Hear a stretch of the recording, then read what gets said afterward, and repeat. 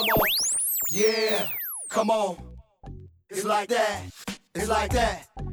Hello and welcome to my young, loyal listeners of Teen Bible Study Taught in 10 Minutes. So what do you know? Word on the go.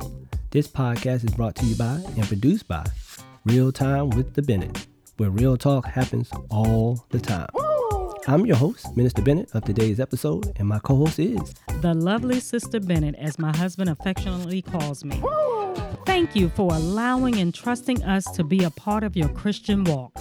In this week's episode, it is Grab Bag Topic Thursday. No one ever treated me good. Christ was beyond gentle.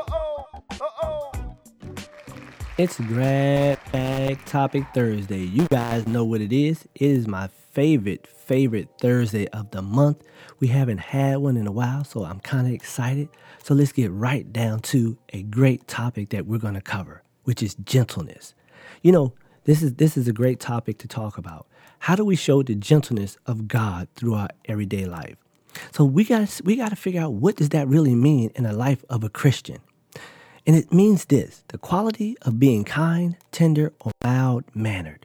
Philippians 4:4 says this: rejoice in the Lord always.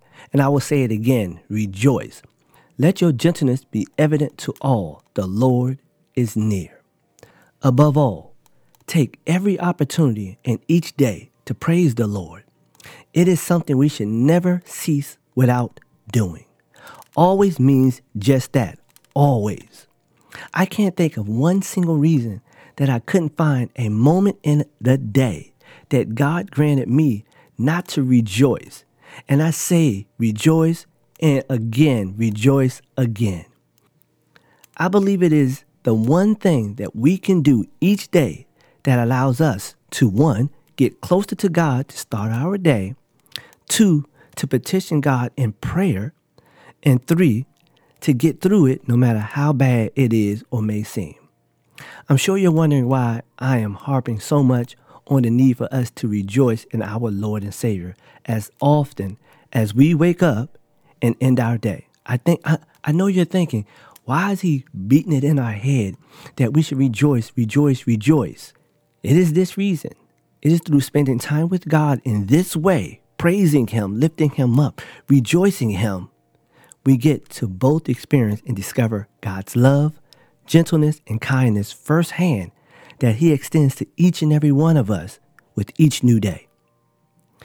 In 1 Peter 3:15, but in your hearts revere Christ as Lord. Always be prepared to give an answer to everyone who asks you to give the reason for the hope that you have, but do this with gentleness and respect. Hey, my young loyal listeners, you know how I love that scripture speaks for itself. You know all the rejoicing I was talking about earlier? Peter confirms it with his profound statement. But in your heart, revere Christ as Lord. When we rejoice, elevate, respect Christ as Lord, the love of God grows in us where all the world can see and feel the gentleness of God. That's easy. I know you can do it. That's why I'm going to keep this one short. But anyway, Father God, I come to you right now, thanking you for our young, loyal listeners, Lord God, your young, loyal listeners, Lord God. We ask that you would remove all sin, thought, deed, or action, Lord God. Make us white as snow, that we may come boldly before your throne, Lord God, that we may rejoice, praise your name for all that you have done, all that you have done in the past, all that you have done in the present, and all that you're going to do in the future, oh God. Have your way.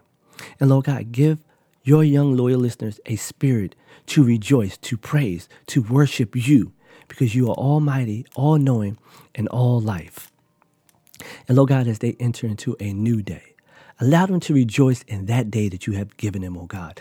And as they rest, Lord God, as they go down later on that evening of each day, Lord God, allow them to understand that that day was not granted to each and every person that they may not know, but it was granted to them, and they should be thankful, and they should praise and rejoice you just for that. Have your way, Lord God.